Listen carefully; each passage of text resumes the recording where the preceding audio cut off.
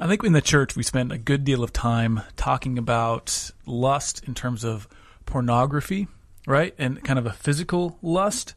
But how often have we talked about emotional lust? That's to me, that's a novel kind of concept to explore. Right? And just in our talking about this over coffee, you and I feel like there's just so much to be examined there, so much that can point us to kind of our need for the gospel to shine its bright light in those kind of dim areas of our hearts and of our minds. Yeah, there's places that it's easy to gloss over.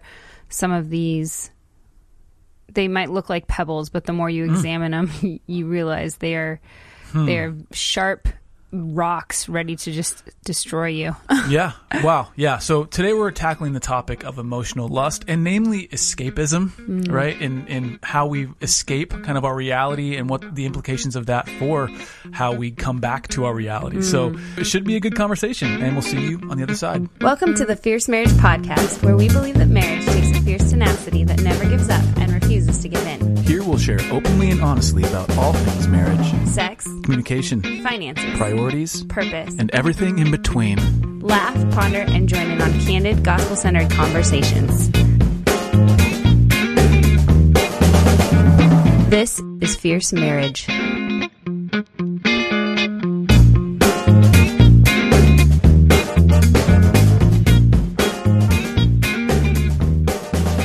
This topic actually came to us through one of our amazing patrons. So, Sierra, thank you for asking this question. It actually stirred a lot of conversation in our hearts. You've actually asked it almost a month ago.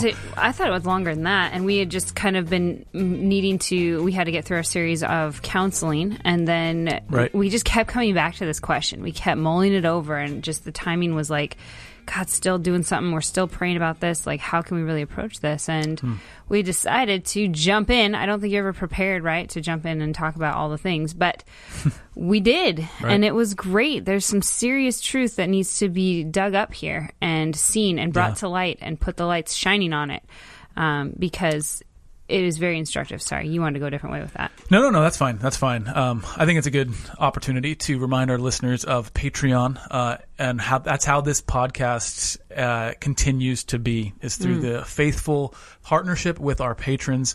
We have about 320 or so patrons. Wow. I would love to get to the 400 mark by the end of the year.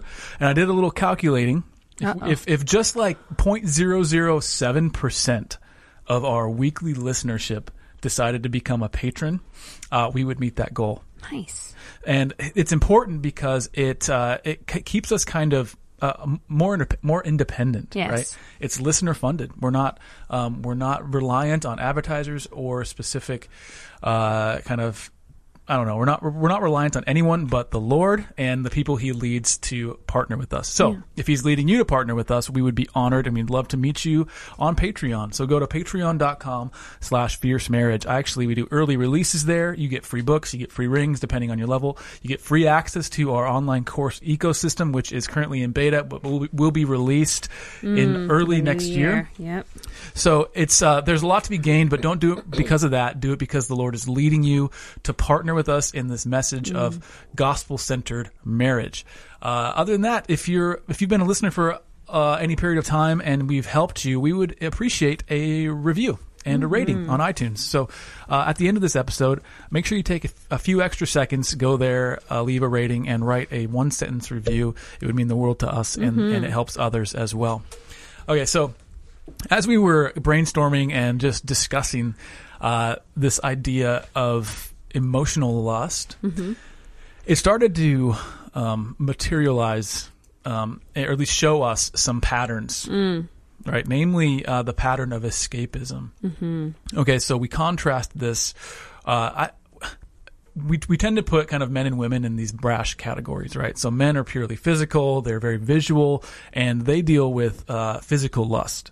Right, I don't think that's necessarily those lines aren't crystal clear, and in general, we think women deal with emotional lust, and physically they're kind of less inclined to fall into those categories. Yeah, I think that's probably generally the case. But and so as we were thinking about emotional lust, we were contrasting with what drives men to pornography, What drives men to that medium for their satisfaction? What's at play there? Granted, huge question. At the very bottom of it, it's our sin nature, right? We distort a good thing and use it to our evil ends, right? Sex is inherently a good thing.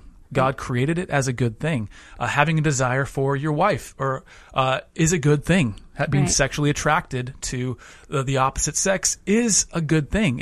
And obviously within marriage, that's where that's fulfilled. Right. It's where we find that final fulfillment or that consummation of what it's all meant to do is create this special bond between a husband and a wife to result in a special sort of fruitfulness, namely having kids and perpetuating the gospel through how we disciple our kids. So those things are all really good, but what we do is we take an intrinsically good thing and we grab it and we distort it, kind of like Gollum with the ring or Smeagol with the ring. Right. And you chase after it until it becomes precious in itself, and then you become enslaved by your own sin, and you're enslaved by this twisted good thing, right? Right. So for men, go ahead. That enslaving, I think, it drives that it gravitates us right towards certain things, and I think you were about to say for men that tends to be porn, right? There's got to be some. There's some realities that are broken, some emotional realities that might be broken, even maybe some physical realities that are just, there's these desires, right? The desires that you're talking about that God's given us sexually and emotionally, but there's some brokenness possibly there within your marriage. And so that can often drive us to, if it's left broken for a very long time, we want a salve. We want the quickest, the easiest way to kind of gratify those desires. Yeah, guys will gravitate toward porn because it's an addiction, right? There's those neural pathways have been blazed and trodden upon enough to where that's the easiest way to meet that need, right? And that need being a sexual release, that need being that sense of sexual satisfaction, even emotional satisfaction. And so you will gravitate toward that, or there's, like you said, there's a crack in their marriage somewhere, and I could either spend the next 2 weeks talking through this issue with my wife, or I could just go turn on the computer right now and so for women, we have some of the same desires, right? Emotionally, physically, we want to feel close, we want to have that connectedness. But again, there may be some brokenness in those areas, and so. If, again, it's left for a long time, there's a long period of just disconnect, we tend to want to escape that reality, right? Because it's unpleasant. It doesn't feel good. I don't like it. Everything about it just grates against me. And so, there's different ways that we escape, I think, as women. Sierra, you said she wrote in and talked about how Hallmark movies might provide some of that emotional escape, or it's also a source of kind of some emotional lust. But before we go talking about emotional lust, escapism, and emotional affairs and those kinds of things, let's define some of that before we kind of move forward. So, and you can jump in here, but I think for Go ahead. Emotional lust, kind of a working definition we've gone on with, is results of continued sort of unchecked involvement with and a heart that desires something or someone, not someone else other than your spouse. It's essentially wanting something that's not yours, I think would be a safe definition to kind of move forward with in terms of emotional lust. So when you talk about emotional affairs, and those in itself obviously are sinful and wrong. When you talk about Hallmark movies, right, are those sinful and wrong? Well, we'll kind of digest that a little bit. I think that it's them in and of themselves, it's entertainment, right? But when we start looking to it to be our reality, there's this cycle that starts to happen. And so emotional lust is essentially wanting intimacy with someone on some level outside of your spouse. Right. So it's, we anything extramarital intimately can causes problems. So we are designed for this one flesh union that's very physical. It's also very spiritual. It's also very emotional.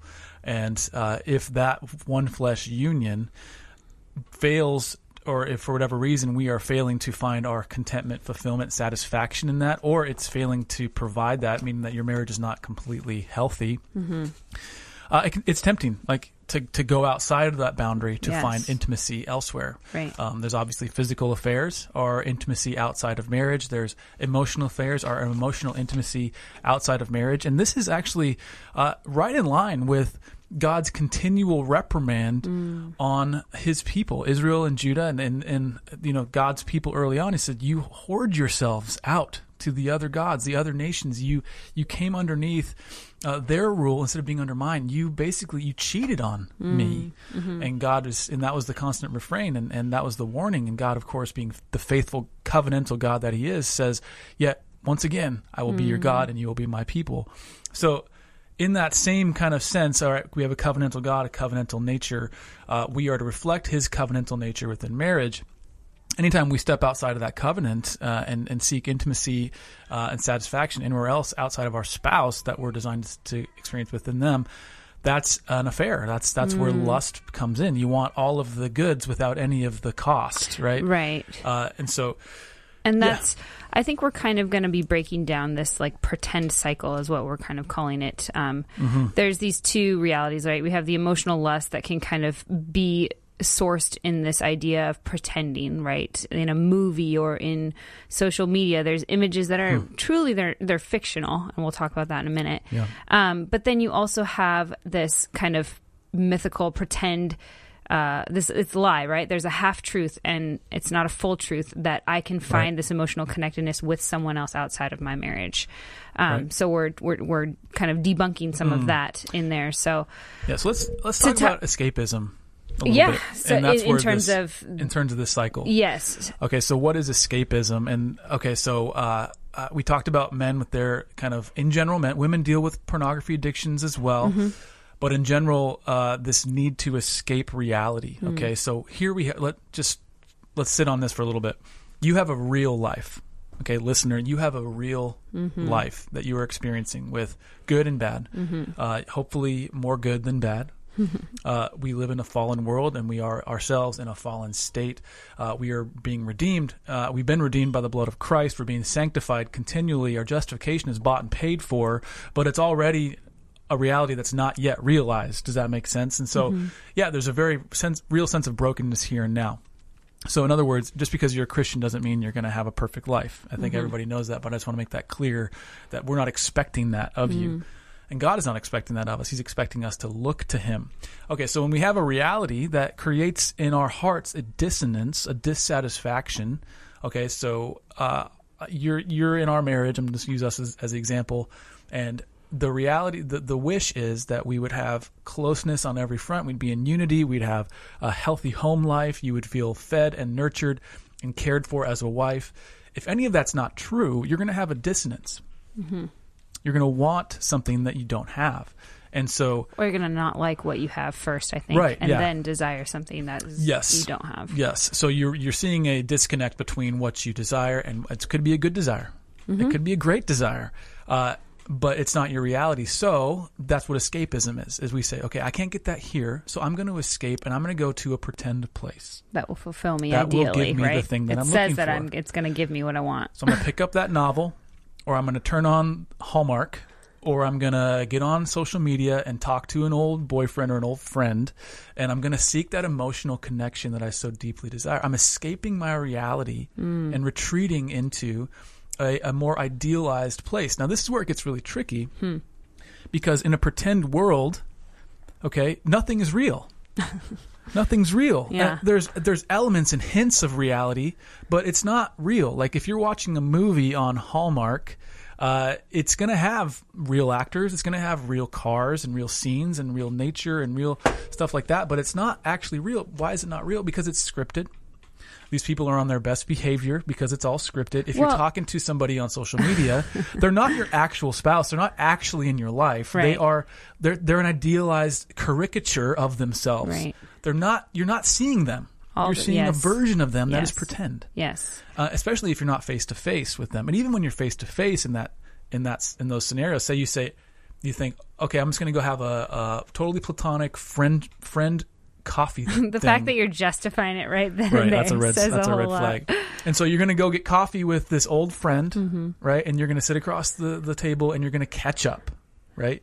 You're not getting real them. You're getting an update, a highlight reel of their last 5-10 years or whatever. And so we go into this pretend place. And then what happens is we become attached here. Okay, Yeah. so for men, the attachment is very physiological. For women, it's also, you could say it's physiological because it's in the mind, right? But it's emotional in kind of a greater sense. And you have this satisfaction that is now found. Right. Okay, so I found what I'm looking for. Men going to the screen, women, again, in general. Now, I want to actualize that thing in my actual reality. So in other words, you're saying I want to impose this pretend fulfillment into my actual reality. So I went to this place. My reality was broken. I am going to escape to this pretend place to get what I want. But now that I want that to be my reality, so I'm going to start imposing that pretendyville, right? Right. Onto my reality, onto my spouse. And what does that look like? Okay, so I'm thinking again of Hallmark movies. Like you admitted to me recently that you were. I had the girls. We went on a daddy-daughter adventure. We were gone all day long. You came home. I was helping throwing a baby shower, and it was going to be an all-day thing. And then he came home a bit later, and I had read books or read my Bible. I was just drained from all the things of reading. I was like, oh, I'll turn on a show, like my last resort. And I watched a show that I liked a long time ago. It's a movie. Can I name it? Yeah, Ever After. Ever After. It's the acting is just gratuitous and funny, but I watched it at such a teenage. It just brought about a lot of young Selena back, right?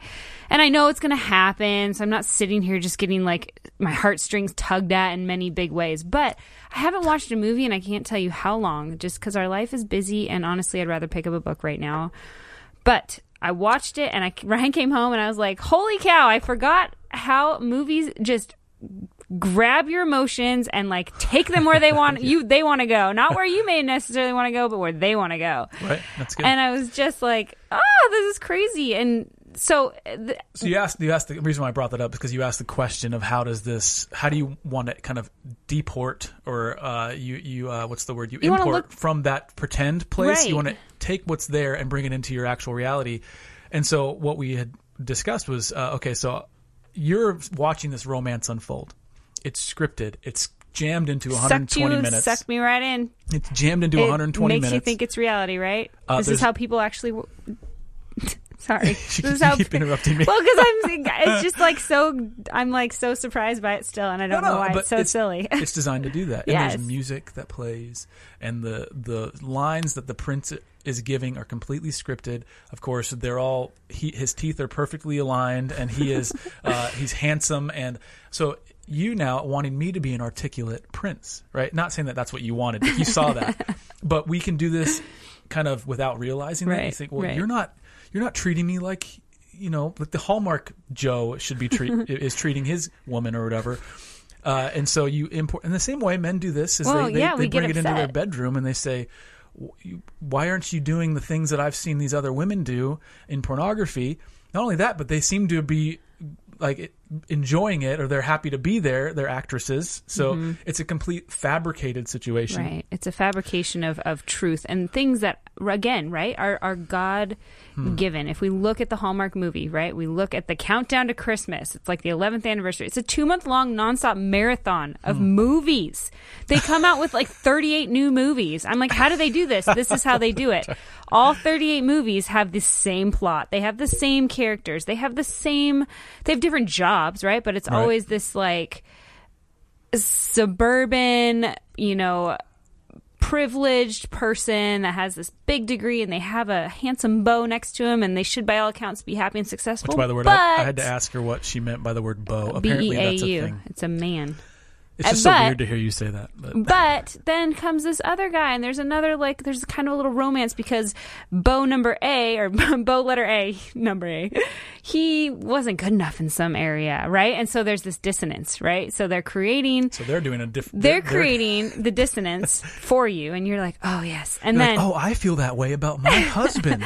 And you start getting mad at your husband, right? For things that he's never even done or thought about, and never was a desire in your heart until you watch these movies. Again, 38 new movies coming out in December. Guys, the plot line is just there's not so a lot predictable. There's not a lot of creative. And yet, innovation happening. And I'm not just like slamming them because like my mom watches them. I'm sure I would love to watch one and just be like, it's fun. Like it's so everything. But they have quotes from people that watch it. I mean, this one girl, she was like orphaned at a young age, and it's not a character, it's a real person. So she enjoyed watching other families have like holiday time, right? These scripted holiday times. And she says everything is always all right at the end, which is just the opposite of real life. And in your heart breaks, right? You're like, oh no, like I want the reality of everything to be all right. I want my room, my house to look nice. I want things to be clean and beautiful and aesthetically pleasing. Right. And how in the heck do they do all these things of like decorating their house so perfectly and their 1-year-old doesn't make messes? Like you just described social media too, by the exactly. way. Exactly. That definitely plays into it. And so all I'm saying is that I know you won't have lots to say. You're on fire right now. No, there's manipulation that's involved here.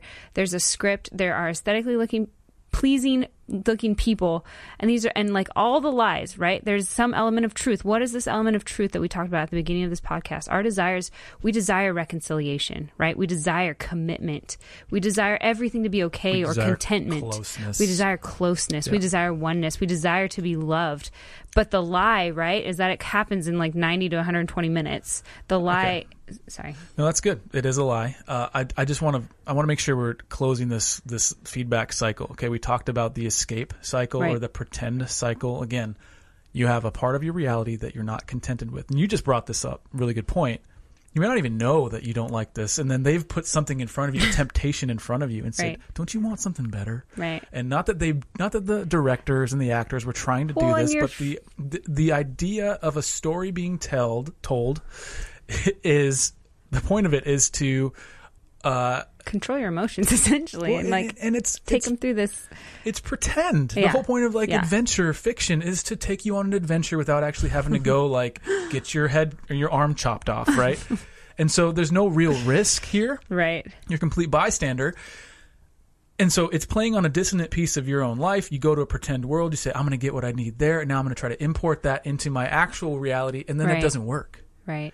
And so what is it? We have a choice then. Yeah. You say, oh, my husband's never going to be Prince Charming. My wife's never going to be whatever that false version that I'm looking for. She's never going to not be her. Right. So we've bought a lie already. Mm-hmm. So we either need to discard the lie or we're in trouble. What happens so often, and it's very unfortunate, is you get people that it plants a seed. It incepts into their mind this thought that maybe there's more. Stop right there for a minute. So the thought... Why does the Bible talk about taking every thought captive? Wow. Where does deception lie, right? Look at Eve in the garden. She saw the fruit and it looked good to her. And she didn't, there was a scene and there was a thought. Like, how much more clear do we have to get about this? Yeah. So, and tragically that thought then grows. It takes root and it begins to grow. There's a passage that says, I can't remember what it is, but it's basically talking about this procession of starting with a thought and then growing into full-blown action, full-blown sin. And so you can start to think, well, maybe there's something better. And then you start kind of grooming yourself and justifying yourself. Well, he's actually fallen short in all these other ways. Well, you know what? And he's actually not treating me right. I deserve better. And you get another friend who's getting on the bandwagon. You watch another movie. All of a sudden, it's a compounding effect. Right. And so what you do then is you say, I can't have this pretend world in my current reality, so I'm going to create a new reality. Right. And so you break yourself off, either emotionally you break, or you get a divorce. Or totally, yeah. And so you try to create a new reality, and that's where this pretend place now becomes a new reality. And what happens in your new reality, inevitably, over time and eventually, you have more dissonance. Yes, imagine that. And so it's a cycle of escalating buying of this lie. Yeah.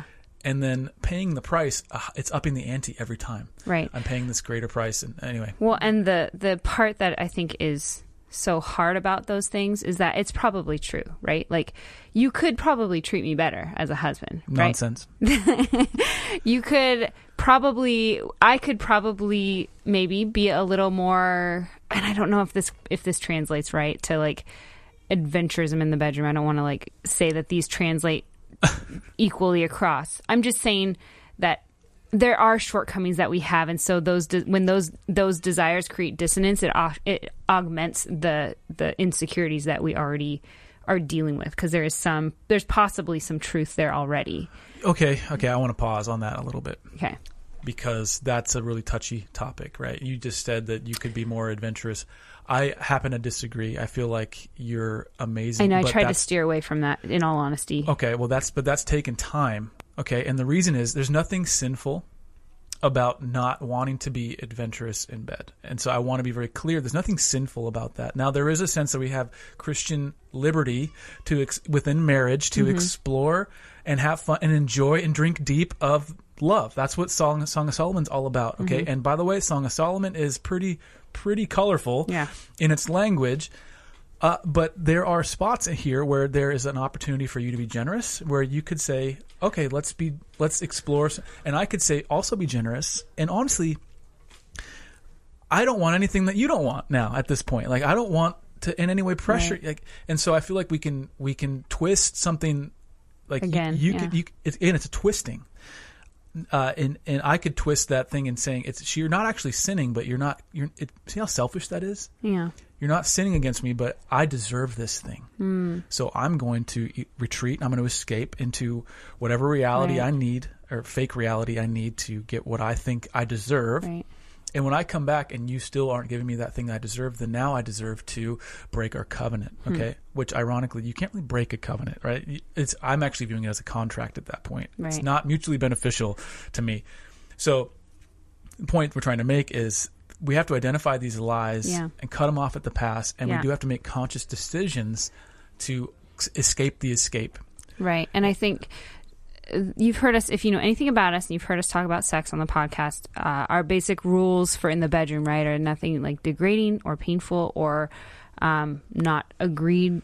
Yeah. Nothing, no edifying. third parties coming in to the bedroom in any way, shape, or form. Pornography, and be very careful about introducing other items, devices, and things like this. Be very careful and discerning about that. Right. We have a lot of liberty, but there's also it's a very there's boundaries for flourishing.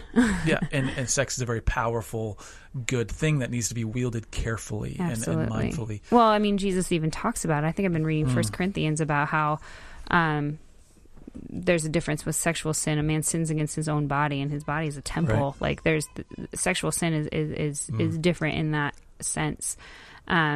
So coming back to this cycle and coming back to living in our reality, some pretend reality either is brought into us or it kind of finds its way into our reality, or we seek it out. Yep. We engage in it. Right. And then from there, we tend to impose this pretend reality into our new reality. And of course, it's going to break. Into our current reality. Of course, it's going to break. Right. It's never going to match up. It's never, because how can it? It's real life versus fiction. It's actors versus action. And these scripts that these actors are reading off of are poured over by professional writers who their whole job is to tug at your heartstrings. Right. They've gone to universities. They know how to make it palatable and taste good going down, right? It's like this is their job. So how do we begin unpacking? So you're sitting here. How do we break the cycle? Yeah, how do you break the cycle? Like, you're sitting here saying this, Ryan. Like, my reality is not what I want it to be. Why is it so bad that I go somewhere else and get it? It seems it's too hard to like try to talk to my spouse. It seems too hard to like work through it. Why should I work through it? Why? This seems like it works for everyone. Right. No one's getting hurt, right? No one's getting hurt by me kind of going into this hole. Sorry, I can't help but think of Phyllis right now with the headphones on in the office.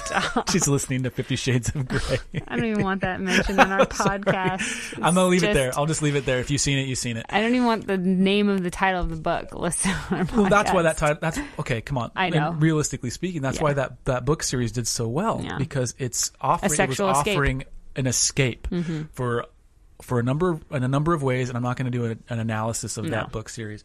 But you asked, how do we break this cycle? And what's wrong with it? Okay, so when we seek satisfaction outside of any biblical prescription, it's a recipe for destruction. I just laugh because it is all dressed up, and it's simply idolatry, right? Like it's all dressed up in whatever you want to put on it. But when it comes to it, idolatry is idolatry. Okay, so it's idolatry because we're looking to something other than our Savior, and we're to fulfill us in a way that only His design can fulfill, or only He Himself can fulfill us. So as we were talking about this, again, the cycle, you have your reality, there's dissonance, you go to a pretend place, you find what you think you need, and you find what you're looking for, or a caricature of it, and you try to import that into your reality. That doesn't work, and so you spin off a new reality. In other words, you change your circumstances in a way that is going to be more along what you think it should be. Mm-hmm. That's not healthy. The thing we need to do is actually abandon the process and now go to an even deeper reality, and that is the reality. This, we mentioned it earlier. This foregone conclusion. This already but not yet. Christ is King, but He has yet to reign fully. When do I do that? So, when should I do that, Ryan? Okay, I want to be clear. Hallmark movies aren't bad in and of themselves. No. Pornography is. Right. So there's a distinction to be made there. Yes. It depends on your heart orientation. Now, there's no redeeming... With movies, not pornography. Pornography is hands down never acceptable. I was just going to say there's no redeeming qualities to pornography. Yeah. Nothing good about it. And so steer clear of that, like across the board. Yeah. With movies like this, you feel your heart, Hallmark movies, you feel your heart going in the wrong direction. Yes. That's an opportunity to recognize that. Now, if you're just watching it as an entertaining thing and it's a lighthearted thing, you're not trying to escape. You're not being fed by it. There's a difference between being entertained and escaping. Yeah. So if you're not being fed by it, that's a really good way to think about it. Well, if you feel your heart going that bad route, it's time to go get fed somewhere else. Instead of going to the vending machine and grabbing a soda, you need to go get living water. Word. And I think that's the difference. Is that so you have to be an adult, Spirit-led. Okay, this is the beautiful thing about this, is that we are Spirit-led. Granted, our hearts are just, you teach our daughters this, we can't really follow our hearts. Everything about Disney movies, Hallmark, it's like, oh, follow your heart and you'll be satisfied. I just think of like, if you're not a believer, it's just definitely not a good idea, because the heart is not good. I just can't get past Napoleon Dynamite when he's just like, just follow your heart. I think about that all the time. No, but talk about heart and desires. I don't know if that's where you're going about the comment of like your desires change, right, when your heart is not been regenerate. So there is this sense in the Christian life that you can say your heart's deceitful above all else, is what the Bible says. And it's true. However, okay, when we are regenerate, when we are Christians, when we are indwelled with the Holy Spirit, we do have a new heart. Scripture says that He has removed our heart of stone and put into our chest a heart of flesh. Okay. That doesn't mean it's completely redeemed, completely perfect, completely sanctified. So, but we have the Holy Spirit leading us. Okay, we had a recent thing happen in our lives where we were going to make a big decision. It was going to be a big financial decision in our lives. And I felt all this peace, and I was super excited about it. You felt peace. We had talked about it. I think I prayed about it. I was pretty agnostic about it, to be honest. I was like, yeah, I see his point, so yeah, I'll just go along. I'm just trying to, like, I've become familiar with this path of like, I'm just going to jump on board with you, because typically unless it's a massive red flag, I don't say much. But if it just kind of, I was a little indifferent. I was like, yeah, this could be great. I see the potential. Yeah, and so I'm thinking, okay, God's leading. I feel like this desire is I'm thinking that this desire is good. It's right. It feels like it's not unwise. I've run it through the whole rubric of decision making, our family vision statement, all this stuff. Okay, good. So let's move forward. We move forward, and we finally get the first step along the way, and we're more or less committed to this thing. And I go to sleep that night and feeling great. Wake up, no peace whatsoever. Like not just no peace, but like negative peace, anxiousness, turmoil. The peace that I thought I had was gone, and now is replaced with this sickness where I felt like, ooh, this is not right. This does not sit well with me, and I tried to justify it away for 2-3 days, reason away. That. I think it was a couple of hours, and I just said, this is not peace, right? And so my heart had led me astray. But I had the Holy Spirit now, by His grace, had changed my desires to now lead me back on the right path. And so our heart can, when it's governed and informed and ruled by the Holy Spirit, by Spirit-driven desires, our heart can lead us into a good place. Yes. Now, but when we're walking according to the flesh, it does not lead us into good places. That's good. And so I think that's the distinction to be made here. We're talking again about emotional lust. Yeah. when our desires are leading us into a dark place of, again, escaping, not just being entertained, but we're actually escaping and trying to be fed by something that is inherently kind of going to make us sick. Right. That's where we need to be discerning. So, well, and Proverbs 3 talks about what is it? Trust in the Lord with all your heart. Lean not on your own understanding. In all your ways, submit to Him, and He will give you the desires.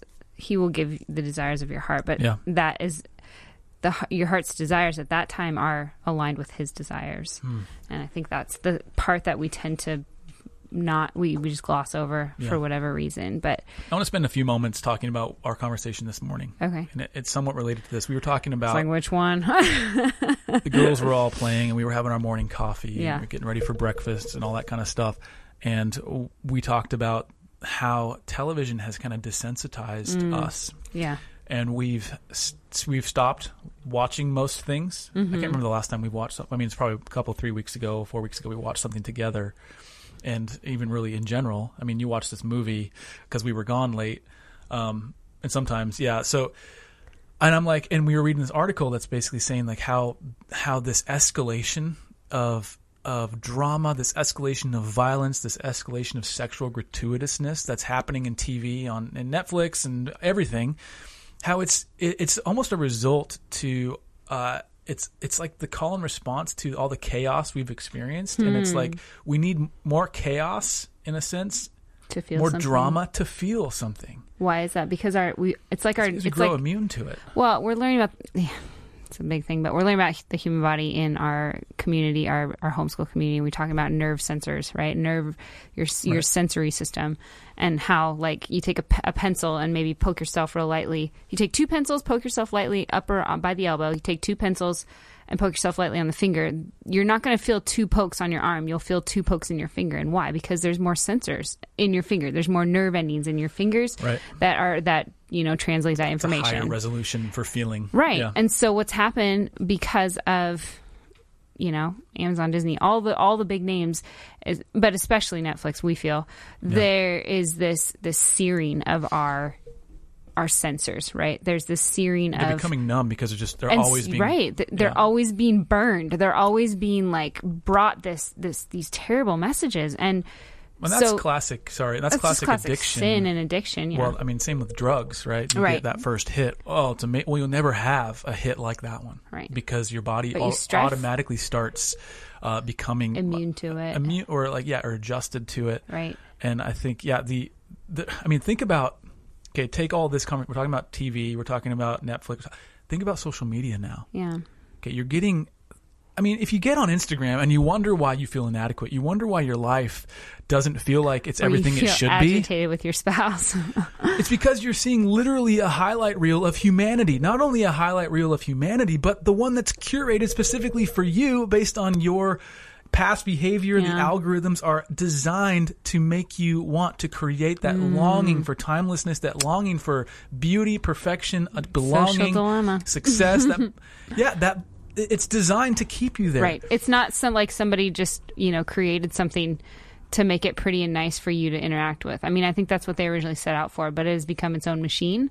And now there are people that are actually informing everything that happens.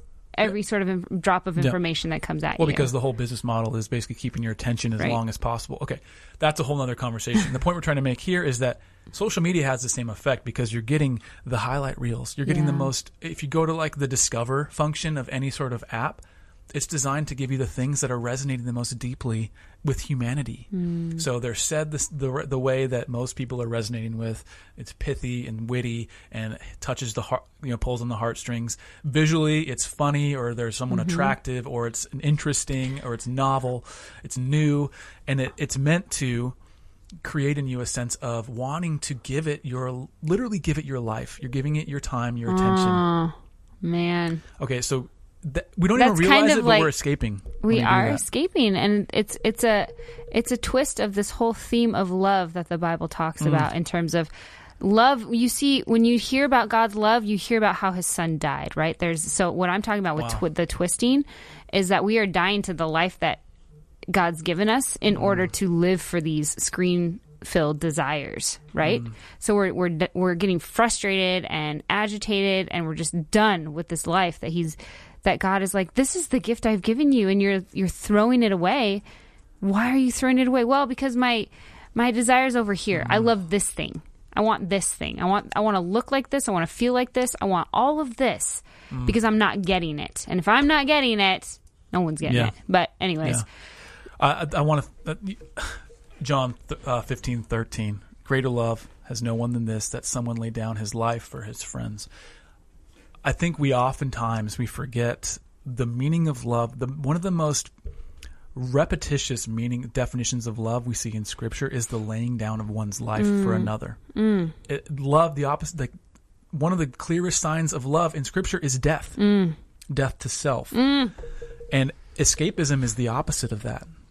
Okay, so escapism is feeding yourself. You're saying that everything else dies. You're not giving me what I need. Instead of dying to you, I'm going to become alive, more alive to myself. Ah, Lordy, I'm just like. Okay, so how do we break this cycle? Is we look to the definition of love himself, Christ. We are reminded that we were lost and we were dead in our sin. Dead, not mostly dead. We were dead. Deceitfulness of death, first of all, I just want to say. So you may think you're alive, right? In this escape pretendyville. That's what they want you to think. But truly, you're dead. Like, we need to take the Bible's authority and truth on this. Like, you are dead aside from Christ. We are dead aside from him. But that's the whole premise of escapism is I deserve. So that notion that was once dead and now made alive in Christ, that notion is that I deserve nothing in myself other than the wrath of God. Right. And what I do deserve as a person made in God's image is I only deserve it because God said so. Right. Right? I only deserve dignity because God said so. Right. When he endowed me with the image of the Creator. Right. Without his entire context, I am literally dead and worthless. Right. In his context, I'm alive and made in his image. And that's what I'm saying is that we twist this idea of death and life. Like, we think that we know where life is found, and we think that we will be made more alive, right, by escaping. And then there's this. Sorry, that sounds awfully familiar to Genesis 3. Oh, me. Did he really say? Did he really say? Did he really say that? He's just afraid. God's just afraid. He doesn't want you to be like him. And so, come on, take this thing, and then you'll see, and you'll know, and you'll see behind the veil, and you'll know he's a liar. Yes. You'll know that there's not real life in his way. There's Guys, real life no in fulfillment there. But escapism, never any fulfillment, no matter however you dress it up and paint it. That is the paramount lie of humanity, is that we can find satisfaction anywhere else than by going to God himself. And then, as a result of experiencing his goodness and his love, conforming ourselves into the image of Christ, falling under the authority of Scripture, finding beauty in the law and precepts of God. Anything other than that will bring us to a place of death. So good. And that's, I think, the problem with escapism. I get that movies are good. Honestly, I think movies are in a lot of ways are a good grace of God. Like, we get awesome story format. We get to experience different stories and different characters and different facets of humanity that may not be accessible to us otherwise. They can stir in us a really good kind of inspiration and a desire for good, beautiful things. It's an art form. And art is beautiful. God made beautiful things. He was the first artist. Yes. But escapism. Why? And so, again, we're trying to look at the heart, okay? Again, there's no redeeming aspects to pornography. You can't have a good heart and go view that stuff. This is different. Movies, music, Instagram, like, these things can be redemptive. Like, they can be redeemed. It might be how you found Fierce Marriage. They're not redemptive. I meant to say they can be redeemed because God created beauty. Right. And it's like you said, might be how you found Fierce Marriage. The point we're trying to make is that are our hearts, I guess we're trying to ask this question, is your heart escaping? Right. Now, we could talk about this for a long time, but I want to get to the next piece, which you're escaping into this alternate reality, and it's creating an emotional lust to bring this conversation around. And that emotional lust is a desire for something that is not yours to be as yours. So I want a connection with this other man, or men, you want a connection with this other woman. when that connection is not yours to have.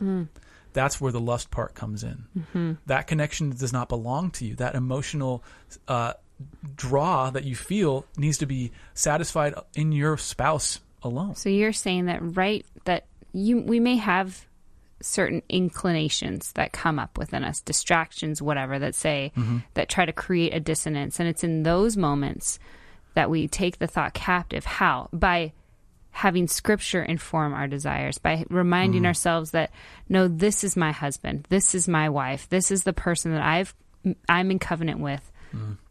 I desire them. For me to desire someone else, that's wrong. That is off limits. Wrong. And so I think I just want to paint that picture clear. Yeah. Like when I'm in the moment, it's late at night, I'm scrolling on my phone, I see a message or I see an old boyfriend or an old friend of the other gender, and they say something and I want to like start engaging them. You should definitely like check that inclination. Yeah, absolutely. But I want to speak to the spouse who's feeling like, well, my husband or my wife, they are not meeting my needs. What do I do? Okay. So they've been speaking, words that are hurtful. They've done things that are hurtful. We don't have trust. We don't have intimacy. We don't have closeness. We're not talking. And maybe he's not even financially providing. He's not feeling whatever those, he's falling short in some way. Okay. Remember the verse we looked at in John 15:13, greater love is no one than this, that someone lay down his life for his friends. That's all fine and great. You might be thinking, well, what if he's not acting as a friend, right? I don't want to lay down my life for this person. They don't deserve it. They don't deserve my respect. They don't deserve my love. Okay, well, I'd like to read Romans 5:7 to you. For one will scarcely die for a righteous person, though perhaps for a good person one would dare even die. But God shows his love for us in that while we were still sinners, Christ died for us. Oh, goodness. It's in those moments of dissonance when you have the greatest opportunity to love your spouse. How Christ loves us. How Christ has loved us. That's the takeaway, is that you feel in your heart this need, this desire, this unmet need. That's our chance to look to Christ and then in turn love our spouse as Christ is calling us to love our spouse. In the middle of their imperfection, in the middle of the hurt, in the middle of the I don't want to. So instead of escaping, we can rely more fully. We can be obedient and we can act and love how Christ has called us to love and exemplified and modeled for us to love. And I think even taking a step further, that sometimes you have to do the action before the feelings come, right? We had somebody kind of share with us that you may not feel like loving your spouse, but the feelings are not the drivers of how we love each other when we're in this covenant. If God didn't feel like dying for us, he could have done that, right? Like he didn't have to. Right. He could have just said, "Oh, this didn't work. This Adam too sinned. painful. Adam and Eve I don't sinned, like it. It doesn't feel good." Annihilated. Yeah, and he didn't. No, instead he gave us a promise. Right. And the promise was, and this was as he was sentencing the serpent, he said that the seed of the woman will crush the head of the serpent. That's a promise. Right. He gives us a promise. And that's what I want to think walk into is like, we're not just, it's not death to death. It's death for life. Death. You're exchanging the death of yourself, the death of your flesh for life in the spirit. Yeah. That is worth the death 1,000 times over. Okay. Life in Christ. And we're honestly, and this is where the circle kind of completes, is that at some point we have to choose to trust. We have to choose to trust God's sufficiency, Christ's sufficiency for our enjoyment, for our fulfillment. And then we have to trust that we can't import these artificial versions of what we think we want. We can't import those. God can only create those by the power of the Holy Spirit. He can only well those things up that we want from within us, from his transforming capabilities, not from our transforming capabilities. And so, again, to bring this conversation kind of full circle, we started out talking about emotional lust and escapism. We talked about what escapism actually is. And I think out of all that and through our conversation, we realized that the only escape from escapism is into the arms of Christ and into the loving leadership of Christ and into trusting his way of love and loving our spouse and realizing that it's not our role as believers to escape anything. He has placed us in this world. We're not in it. We're in it, but we're not of it. That's what that is. It's like there's no escape here. You're still going to deal with trials. You're still going to have persecution. It's still going to be hard. Right. I'm not going to pluck you up and just take you into eternity. He's saying you need to stay here for your good, for my glory. This is God talking. For your good, for my glory, and for the good of those I love. So, husband, wife, you're listening to this. Maybe that's an opportunity to show your spouse the redemptive love of Christ, the selfless love of Christ, right in the middle of their imperfection, right in the middle of their perfection. And that's what that passage in Romans says. It's that at the right time, while we were still sinners, Christ died for us. So we can die. Not in the same sense that Christ died for us, but we can die for each other in that sense, that I can lay down my life for you. I can say, I may want to escape. I may want this selfish thing. You're not perfect, but I can lay my life down for you because Christ has laid his life down for me, and he's called me to love you in this way. And I can trust that as I do that, my heart's going to be changed. Right. And my affections for you are going to be stirred. But I can trust that love will have transformational properties that I could never generate on my own. So good. Oh man, we went a lot of different ways with that, but I love how God's word and how he is so faithful to, I think, show us. I think a lot of that we were processing in real time. Yeah. God is good and faithful, trustworthy. I get a sense, there's a lot of listeners that are listening to this, and it's creating some waves, if you will, maybe rattling some cages, and we the whole point of this is to show you that Christ is good, friend. He's good enough. And I think maybe Selena, you could pray for us, and we could pray for the husbands and the wives that they would just really, repent and believe the truth of the gospel. Repent of their sin and believe that God is enough. And then have the courage and the ability to then press in to knowing and following him more faithfully. Sure. And relying on that grace. Yeah. God, thank you so much for the marriages that are listening right now. We are so privileged to have the platform to speak your truth. God, I pray that it would be loud, that it would be clear. Holy Spirit, be at work in the hearts of your people.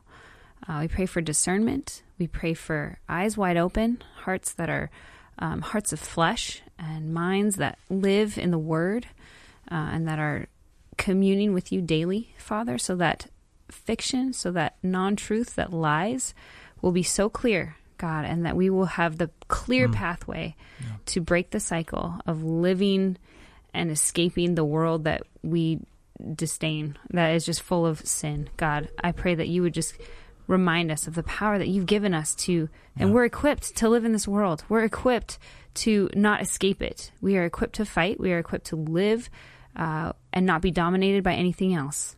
God, you are our authority. You are our God. We can trust you. We can run to you. We can lay our sin at the foot of the cross and know that it has been taken care of. We trust you in this, Lord. In your name, amen. Amen. Gosh. Yeah, if you're listening to this, just know that we're praying for you. And we're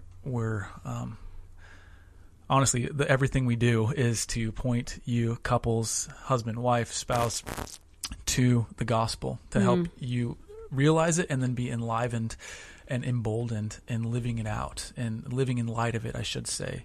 So anyway, just know that we're praying for you. I just want to make a quick mention again of our Patreon community.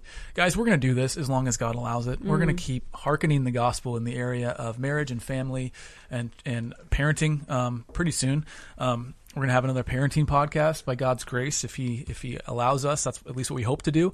But we rely on our patrons to support our family. You guys, it goes right to putting food on the table for our three daughters and for us. So if you would just pray about that, pray about partnering with us. We're trying to amass an army of people that are like-minded there.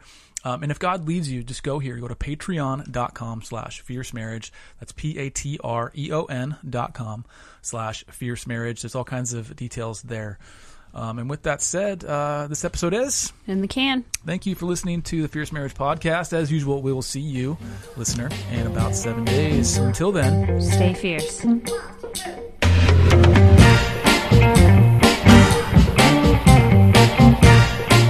Thank you for listening to the Fierce Marriage Podcast.